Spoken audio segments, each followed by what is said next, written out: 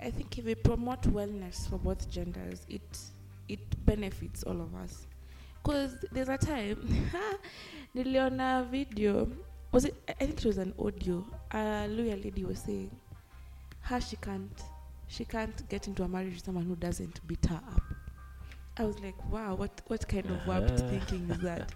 So you see, it creates such a in a rebu the correct order of things, in a destroy both genders. So if we lift women, leave men, these men become very detrimental to women. Yeah. Because at the end of the day, we need each other. We should look to just raise both genders, empower both people in a way that we can work together. Well, I agree with you. My only concern is that the way things are right now, so much energy has been channeled to one direction, and I'm just of the feeling that if they're like-minded individuals, guys who just feel like, hey, you know what, I was having a conversation yesterday, and something came up, and it was like, what about a young man whose dad passes away? Who's going to teach him how to become a father? So mse kama huyo, tuombe sana God intervene in a very divine manner, ndio huyo boy agrow akijua role ya mzae ni hii, unacheki. If that doesn't happen, we risk running into a society where huyo boy hajui how to become a man, unaona. And for me, it's not something that someone should be taught aki get to campus, ama aki get to high school, unaona. A young boy should know, by the way, these are my sisters, these are how I should relate with them, unacheki. And then this is the way things should proceed. Because let me tell you, even the whole idea of sexual perversion in men, it all comes from lack of a good fatherly experience. Because if my dad shows me how he relates with my mom from a point of respect, I begin to see ladies as my sisters and my mothers. I naturally respect them, but if I'm left to see them as objects and things to be used as equators up and about, I begin to grow sexually perverse, So that's why for me, society can be very straight. Society can be very, very, cultured and very at the right path. But for me, it starts with a male figure being present and doing what a man should do. But then hiyo hatuwezi tukaanza kama mtu ashafika 40s na 30s. That is when you enroll them into boys to men programs, That's when you get seminars and bring them together and now tell them in these seminars. So with regards to that your age, because I think me experience so many older men, like 30 and above, I'm just older, 28, 29. So you find that it's like they've settled into a lifestyle. They know what is right, they know what is wrong, but they've settled into a lifestyle. Even in the church, washa settled into a way of doing things, and they will justify it at all costs because they've grown older. So my question is, what is it? What happens psychology? That stage in life, in the men's mind, what is it? Because now you can't start teaching a 30-year-old unless they just deliberately choose to learn. You can't start teaching them how to be a man, how to behave differently. So what is the psychology of those people at that point in time? So in a very direct sense, mse mwenye get of age na hakupata hizo fundamentals. So like how well, two people can be exposed to same circumstances, but then they respond to them differently. I think I've told you this story of two gentlemen who the dad was abusive to their mom. So one of these gentlemen decided he'll never marry because he feared the maxim of like father like son. So he was like, hey, how about I turn out to be like my dad, then I abuse someone's daughter, you see. So he decided, you know what, marriage life, weka kando. The brother on the other hand was like, you know what, my dad was unkind to my mom, I am going to make up for my mom by treating someone's daughter right. So this guy got married and he has a very beautiful family. So these are two different individuals. They've been exposed to the same circumstances.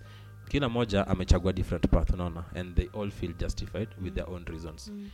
For me, I think number one is that we all have a responsibility for our souls. The thing we can never forget is that when all this is said and done, we are going somewhere to make a report. we are going to be like, so did I do it right? Did I do it wrong? Yeah.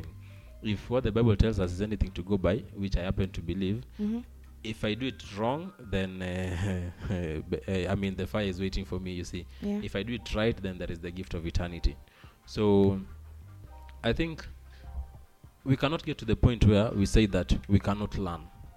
If you get to the point where we say that we cannot learn, that is admitting defeat. That is admitting a death trail. I mean, I know of a quote by Mark Twain. So Mark Twain says that if you stop learning at 20, he doesn't care that you're 20. You are old. Yeah. If you continue learning at the age of 80, it doesn't really matter that you're 80. You remain young. No. Yeah. So the renewing of the mindset, I think it's stated somewhere in the Bible. I don't know whether it's in the book of Corinthians. Romans 12. Yes. By the renewing of your mind. Yeah.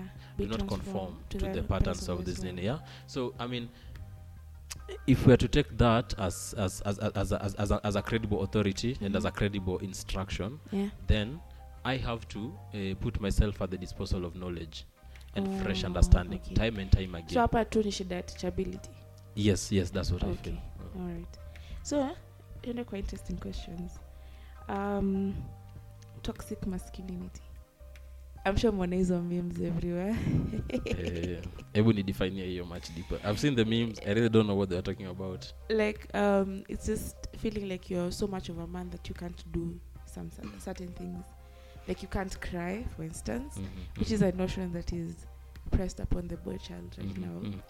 But the idea is you are too much of a man that you can't do certain things that seem like they are done by women. Or there is a letter that Abraham Lincoln wrote to the teacher, to his son.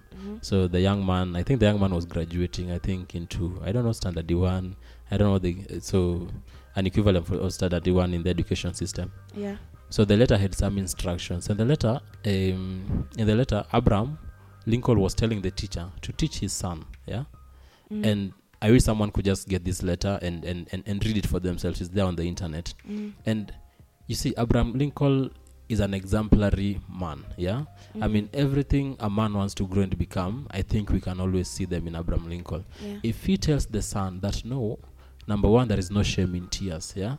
If something is bitter, if something is making you feel bad and you need to cry about it, please do. Yeah. He tells his son to, build a world of fantasy. It doesn't matter. Go sit somewhere, watch birds. Think through the birds and be like, wow, they must be feeling really nice. Yeah? If you were to bring that conversation right now, someone could tell you, oh, you're delusional, you're thinking like a woman or something of that sort.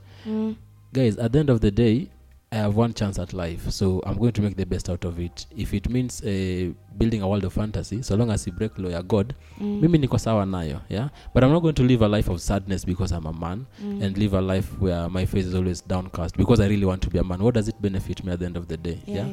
I'm poisoning my soul, yeah? So for me, the whole concept of toxic, yeah? Masculinity. Sorry, wasa tuko karibu na airport, so ndege inapita. So it's all about an individual making a decision, yeah?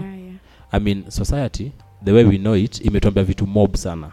Vitu mingi zenye, if you rely on those things as our ports of knowledge, tunaenda kuenda into so much errors. And we are at a very terrible age where no one vets what goes out as information.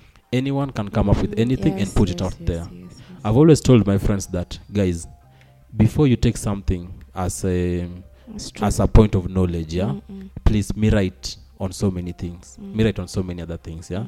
Ndio ukue sure hii kitu ni ukweli na ni ukweli niko sustainable. Okay. So let me just read definition nimepata hapa.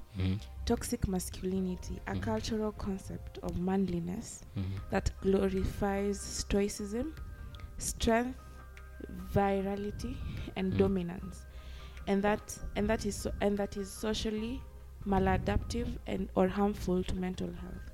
So inasema pia, as a note, men and women both suffer when toxic masculinity perpetuates expectations that are restrictive and traumatizing. So kuna issue ya dominance. Tulikuwa tunaongea story some time back. So the difference between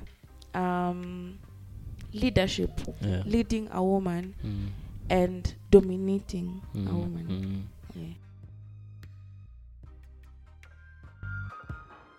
Guys, that's the end of this episode. Look forward to the next one.